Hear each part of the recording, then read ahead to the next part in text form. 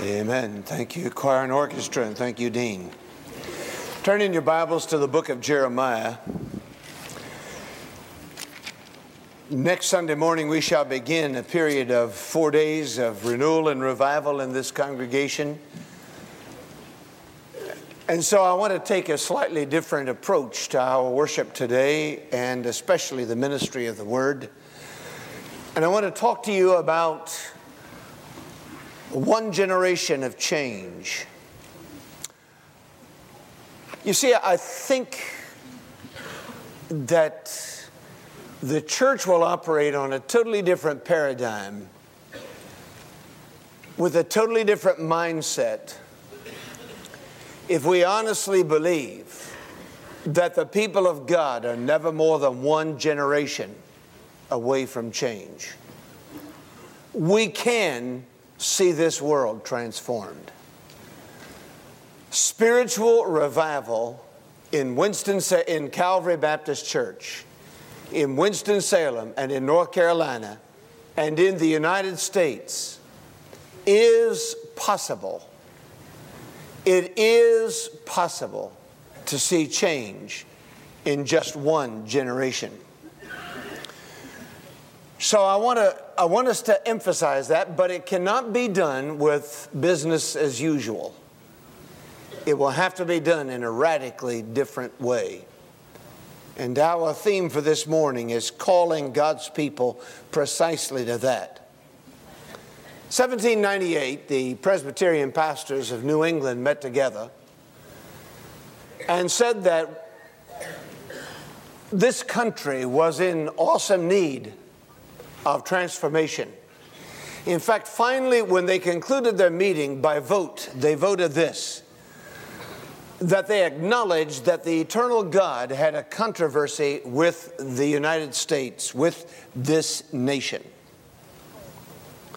And there were three changes they called for in revival and renewal in America. The first change was a change in doctrine. Deism.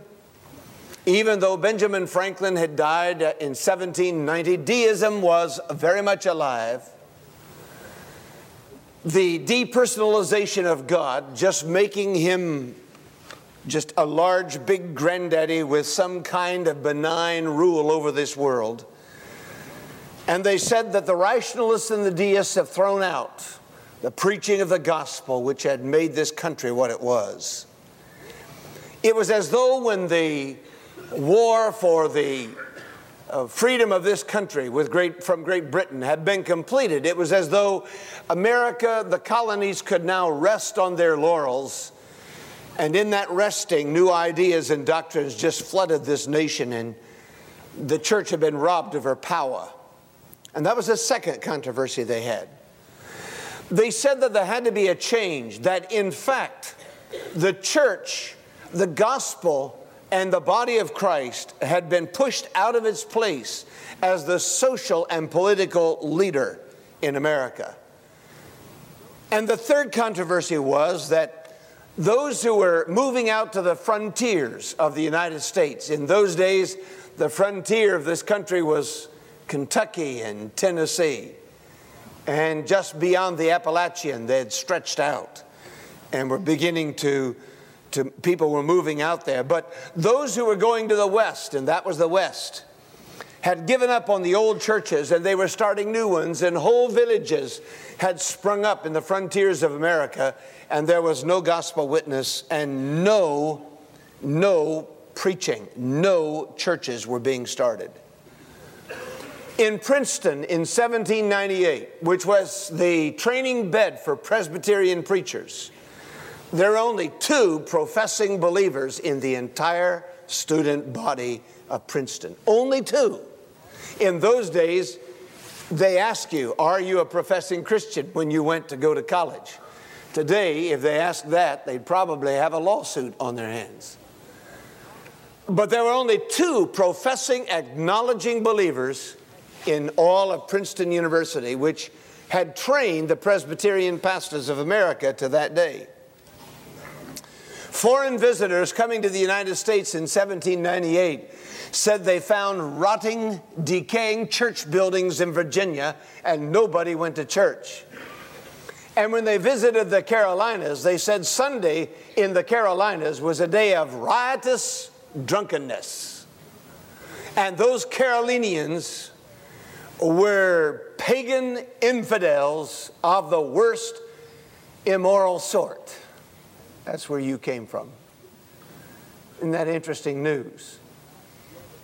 I thought about that when the other day the Harris Teeter manager over here told us that since the Blue Laws have changed, Sunday is now his second busiest shopping day of the week. It used to be Saturday and then Thursday, I believe, but now it's Saturday and then Sunday. And that's why he needs those spaces in front of his store over there so that people can do their shopping. I've been thinking about having a branch mission over there on Sunday morning at 10:40 in the parking lot. Have some preaching and a choir over there as people went in and out. Give them a little exposure, maybe at least on the way to shop. Amen?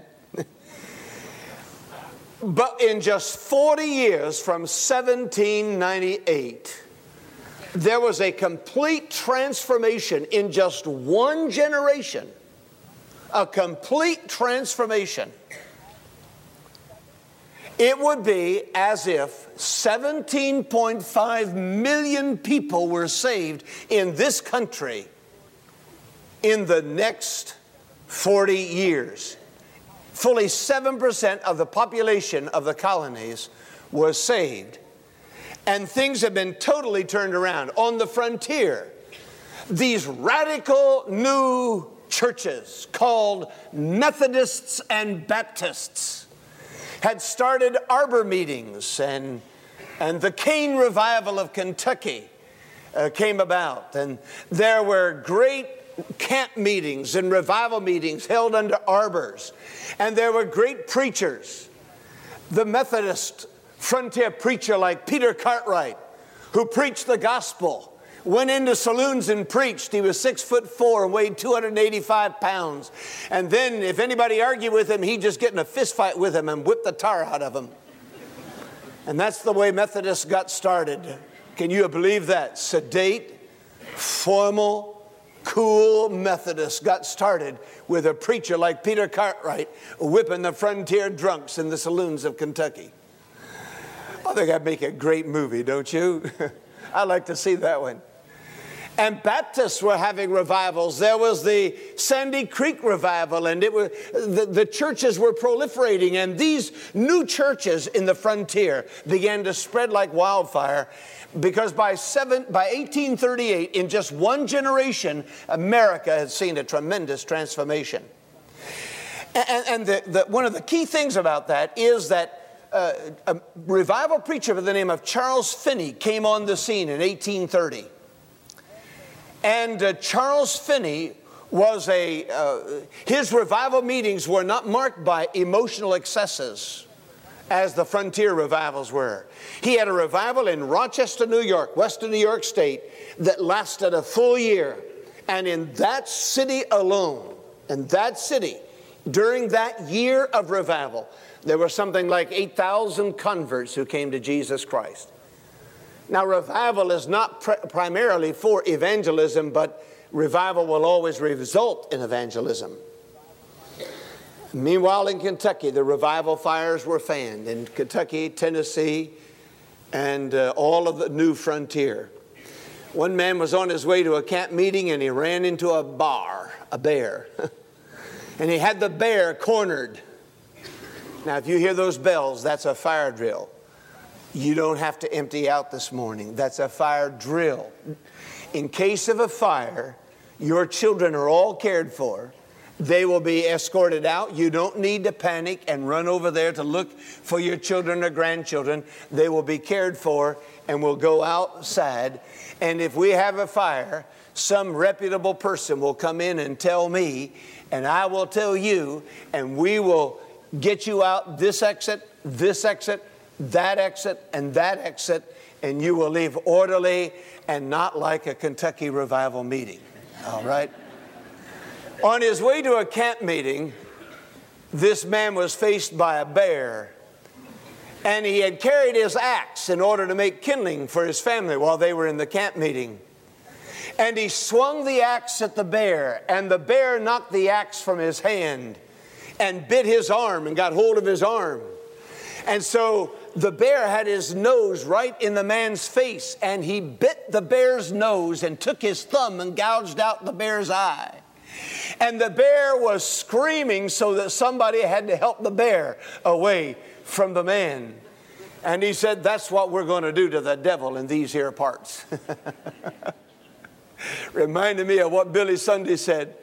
He said, I'm going to fight the devil with every ounce of energy I have. When I run out of energy, I'll beat on him with my fists, and I can't beat on him with my fists, I'm going to bite him, and when I can't bite him and all my teeth are gone, I'm going to gum him to death. Jeremiah preached for 40 years, one generation. Jeremiah was God's spokesman. Jeremiah called the people of Judah, the southern kingdom, to repentance. Jeremiah gave them God's message. Jeremiah warned them of God's judgment. Jeremiah did everything God asked him to do, but the people would not turn from their sin. Revival is possible in one generation, but the difference between Jeremiah's age and the age of 1798, which was called the Second Great Awakening, there have been three great revivals in America. The first in the 1740s, the second, the one to which I've referred, and the third Great Awakening came in 1858 through D.L. Moody's time. But Jeremiah, who came from Anathoth, was threatened by his own townspeople. He was tried for his life by the priests in Jerusalem. He was put in stocks. He was forced to flee from King Jehoiakim. He was publicly humiliated by the false prophet Hananiah and finally thrown into a cistern. But I want you to note the characteristics of Jeremiah's message, because they're instructive for us if we would like to see genuine renewal and revival in America today. In Jeremiah chapter 7, you see the first element of his prophet's message to the people. And this message deals with the stubbornness of the people in chapter 7, beginning in verse 21. Thus says the Lord of hosts, the God of Israel, add your burnt offerings to your sacrifices and eat meat. For I did not speak to your fathers or command them in the day that I brought them out of the land of Egypt concerning burnt offerings or sacrifices. But this is what I commanded them. Now watch this. Here are the central verses of the book of Jeremiah. Obey my voice, verse 23, and I will be your God, and you shall be my people, and walk in all the ways that I have commanded you, that it may be well with you. Yet they did not obey or incline their ear, but continued to walk in the counsels and in the imagination of their evil heart, and went backward and not forward. It is always the role of the prophetic preacher, it is always the role of the prophetic church to call a people who are going backwards to start going forwards. And whether they go forward or backward is not our responsibility. Our responsibility is to give them God's message. And that is still the responsibility of the church in this day. Notice the stubbornness of the people. If you will obey, I will be your God, and you shall be my people. Walk in the ways I have commanded you. I shall prosper you. It will be well with you. Yet they did not obey or incline their ear, but walked in the counsels and the imagination of their evil heart. Ladies and gentlemen, the first contribution that you and I as individuals can make to revival in America, and revival in this church, and revival among Baptists, and revival in North Carolina, is we must make sure we're walking forward and not backward, that we're obeying and not countering God, that we are not challenging Him but responding to His message. Everything in this state hinges on what God's people in this state do. We cannot just sit back and decry the moral decline and complain about the change in morals and ethics. Revival doesn't depend upon our political action, though that's fine. We ought to be prophetically involved. Revival depends upon our personal action, whether we meet the conditions of God. And when we do, as God's people go, in any situation, so goes revival in that area, in that state, in that country. And it is possible, but not by business as usual, that we can have revival in our time. But when will we learn to give up our stubbornness? We talk about revival, but we wouldn't know it if we saw it, many of us. We have this idea out here that if there's revival, this and this and this will happen. Usually it's an emotional idea. But when revival happens, it starts with God's people and then spreads to the rest of the community. There's always an impact on the people around whom the church of the Lord Jesus Christ lives. I heard about a travel agency that advertised a cruise for $100. And the man walked in and said, I want one of those $100 cruises. And the travel agent got up from his desk, took a baseball bat, hit the man up the side of the head, knocked him out, carried him down to the river, dumped him in the river. The man was floating down the river. A little later, another man came into the travel agency and said, I'd like one of those $100 cruises. Travel agent got up, got his bat, hit the man up the side of the head, knocked him out, carried him down to the river, dumped him in the river. And they were floating down the river, and the second man ran into the first one as they were floating down the river together. First man said, do they serve meals on this cruise? And the second one said, they didn't last year.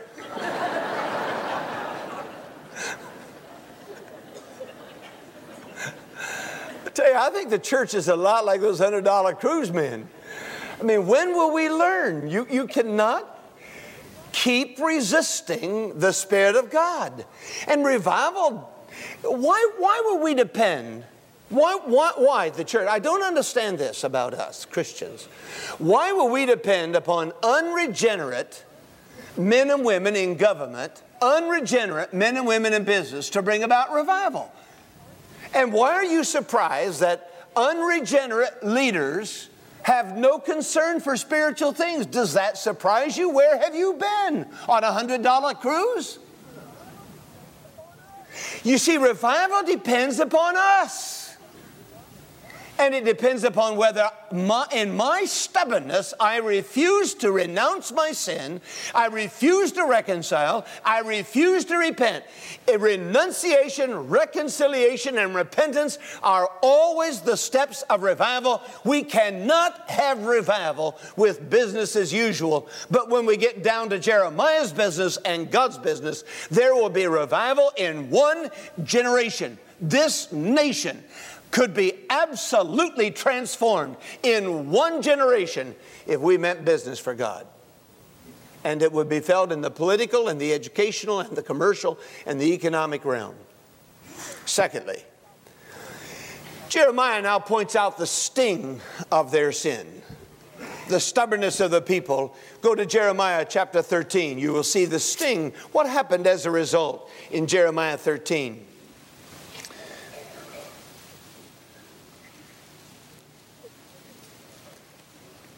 If you begin reading in verse 8, you will see the word of the Lord came to me, saying, thus says the Lord, in this manner I will ruin the pride of Judah and the great pride of Jerusalem.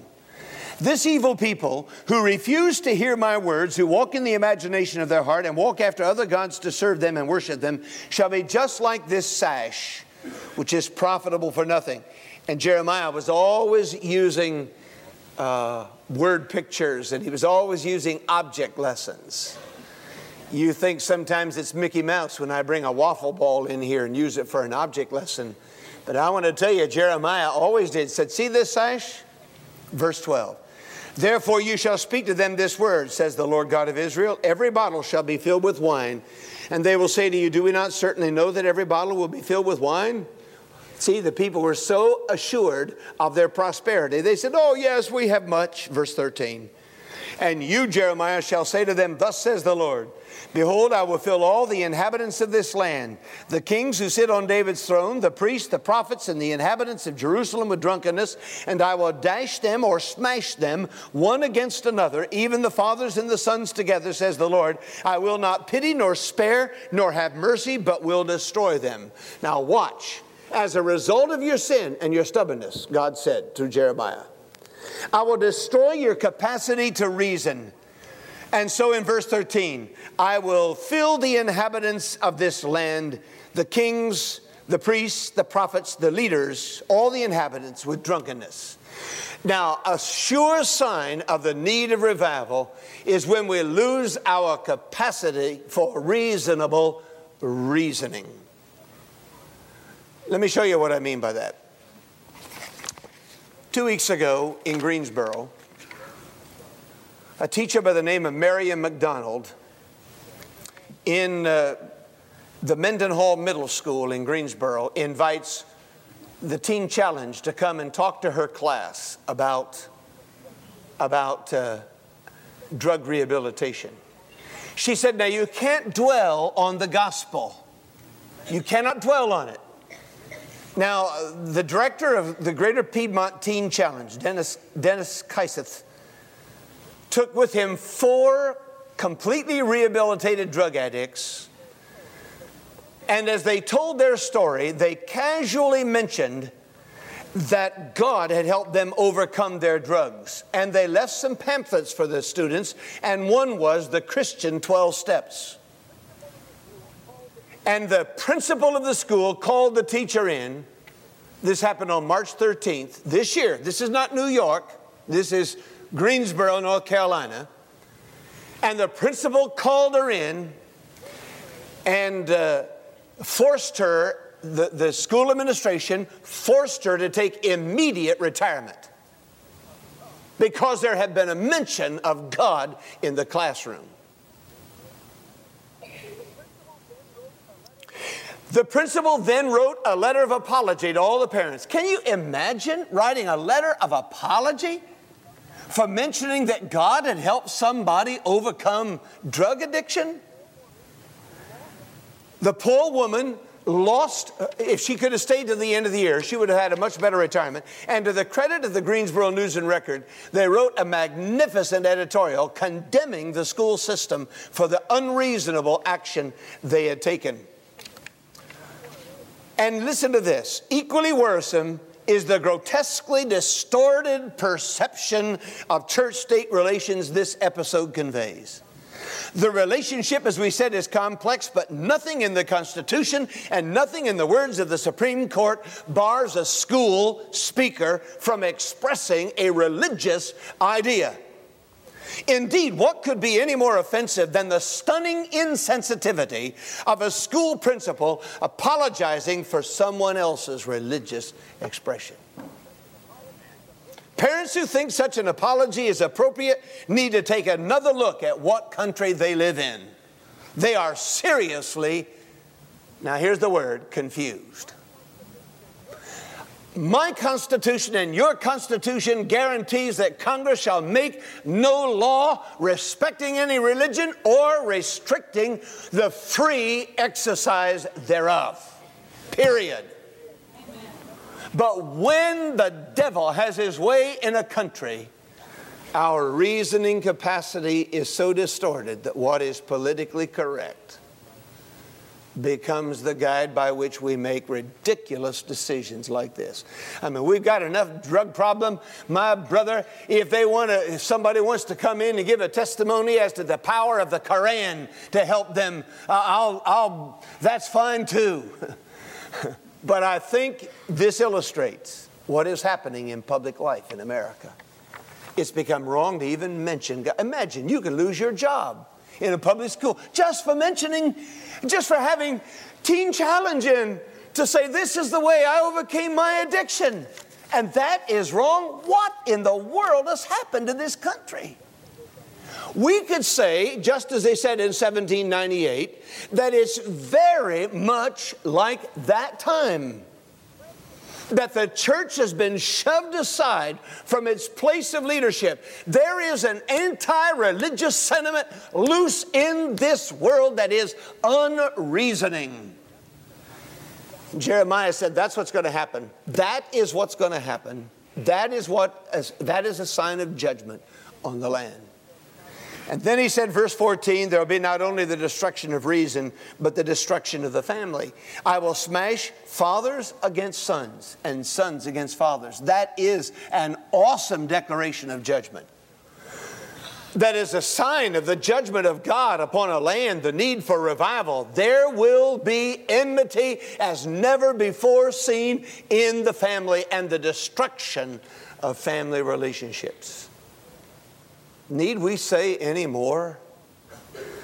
Jeremiah talks about the result, the sting, the effect of Judah's sin.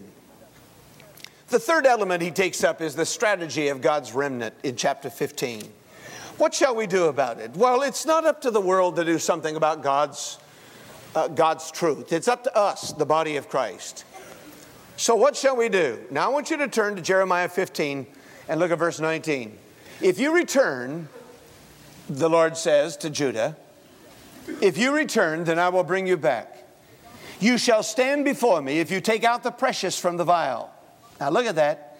You shall be as my mouth. Let them return to you, but you must not return to them. You influence them, the unrepentant, but you must not let them influence you, is probably a better translation of the Hebrew. And I will make you to this people a fortified bronze wall. And they will fight against you, but they shall not prevail against you. For I am with you to save you and deliver you, says the Lord. I will deliver you from the hand of the wicked, and I will redeem you from the grip of the terrible. Now, here's the strategy of God's remnant. First, the first thing is this. He said, separate the precious from the vile. Now, in the first place, revival will come when the remnant of God's people, it can come in a high school, it can come in a grade school, it can come in a college, it can come in a city, in a state. When God's people, the precious, dare to separate themselves from the vile and recognize that the responsibility for revival is that of the remnant. Now, the principle of the remnant is a valid New Testament principle, that God deals with the whole on the basis of a few. Do you understand? The principle of the remnant is God deals with the whole on the basis of the few. Genesis chapter 18. Abraham, you remember?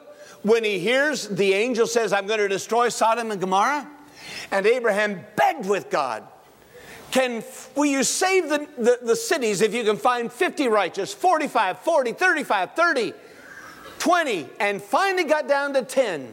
And the principle of the remnant is that God acts for the good of the whole when a handful, the precious from the vile, take up God's cause. There it is in verse 19. I will bring you back if you take out the precious from the vile. Identify the remnant and get the remnant addressing the problem of the need for revival. Get them in prayer. Get them on their knees. Get them to come back to personal holiness themselves. That's the first step.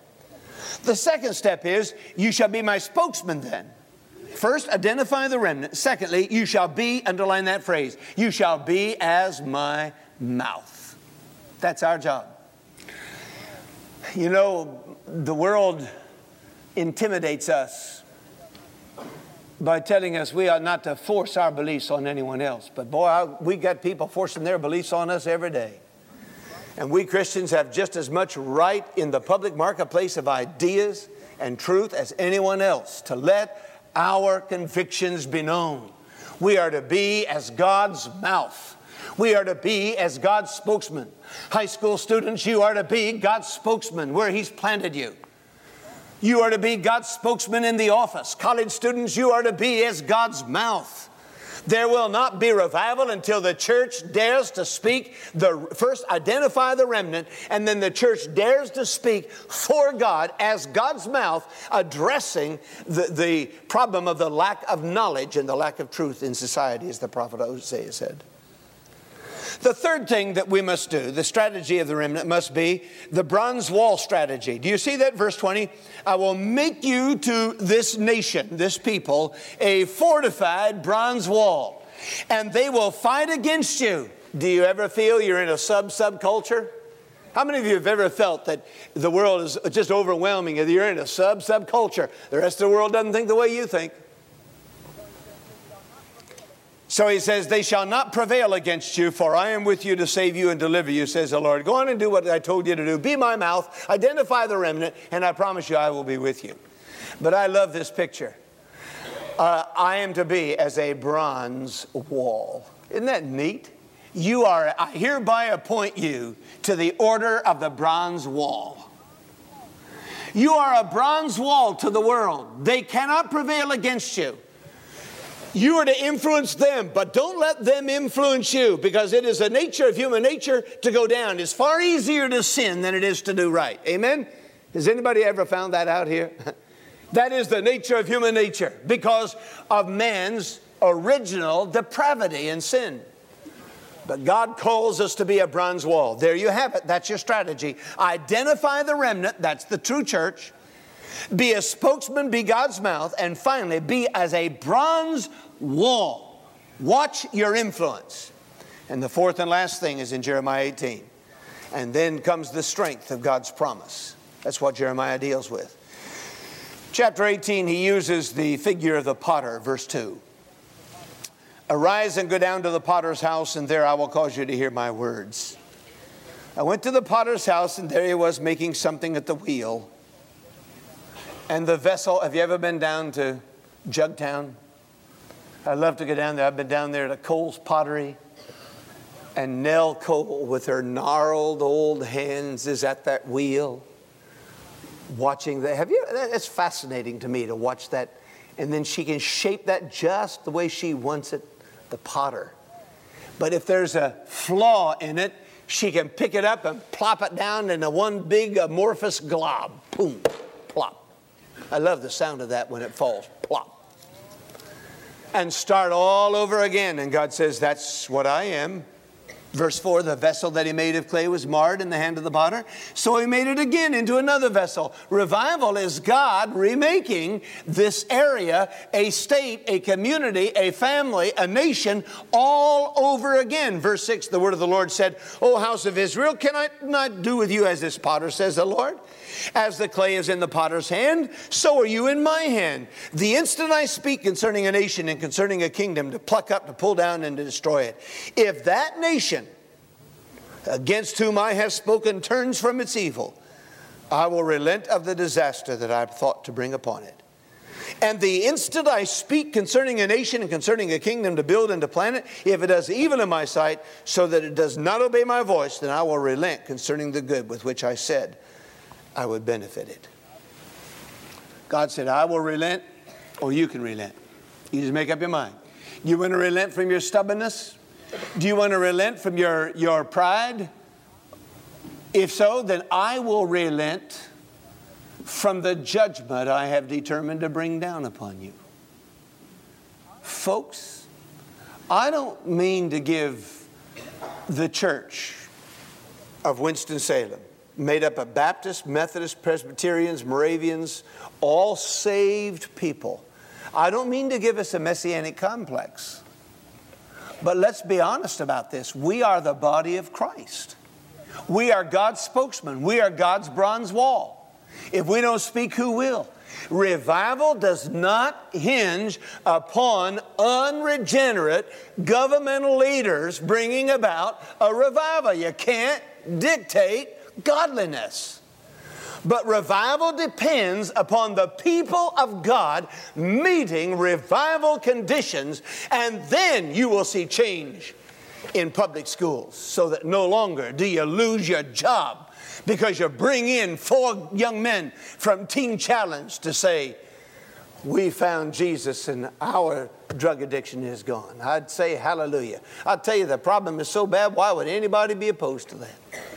And I'm not a pragmatician. I believe I believe in separation of church and state. I've had everybody and his brother try to get me involved in things with government money. And I've said, no, no, no, no, no. But I will equally defend the right to the free exercise of religion, to stand up and speak for it. And in fact, that's what God told us to do. Identify the remnant, be as my mouth, and be a bronze wall. That's what He said we are to do.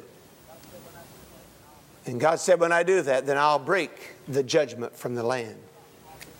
I'll stop, I'll relent, I'll pull it back, and I'll bless you all over again. Now, I know this is not the normal message you hear in this church on Sunday, but it is a message that is deep, deep, deep in my heart. We've had 3 great awakenings in 1740, 1798 to 1838, 1858, probably 1896 or so when Moody died. Do you know something? Most everybody in this building this morning was born in the 20th century, and we've seen great evangelistic campaigns in the Billy Graham Crusades. But you know, there's not one notable church historian that will admit that we've had a revival in the United States in this century anything like in the previous 2 centuries. And it happened on our watch, my watch, your watch. It happened while you and I were leaders in the body of Christ. And we, for the most part, sat around and complained about the state of the world. And in this bad, we got to do something about this. And I want to tell you, folks, the answer lies in the people of God identifying the remnant, being God's spokesman, and being a bronze wall to the world. And that's why this morning I want to call this church. I want to ask you to turn to seek God's face for just 50 serious days. To seek the face and the mind and the will of the Father. My heart cries out, wouldn't it be refreshing to see the Spirit of God breathe across this land as He did in that other generation? Wouldn't it be refreshing to see the Spirit of God reviving churches, reviving schools? Wouldn't it be refreshing to see the hand of the Lord come down and open the windows of heaven and let His blessing pour out? Wouldn't it be refreshing? We've experienced a measure of revival in this church. God has been so good to us. I would to God that there were 30 Calvary Baptist churches in Winston-Salem. I mean that with all my heart. I would to God there were 30 congregations that averaged in attendance what we average. You say, wouldn't you be jealous? No, I wouldn't be jealous. I'd be rejoicing. I would be rejoicing. All the way to glory I would rejoice. And I want to see that. I want to see our schools changed, our government changed. I want to see the rights of Americans to say and do and stand up for what they believe. I want to see that happen, but God has to do it. And He will do it when we meet the conditions of revival. And there are 3. There are 3. Our work is to identify the remnant. Our work is to be God's spokesman and to be a bronze wall. But the conditions are repentance, renunciation, reconciliation. And when we've taken those personal steps, you can expect God's Spirit to fall all over this place. Amen and amen. Would you stand with me in prayer? Holy Father, we pray that You will speak to the people You call Calvary Baptist Church and have Your way in us. Speak to us right now and start putting in our hearts a desire for renewal and revival. In Jesus' name, amen.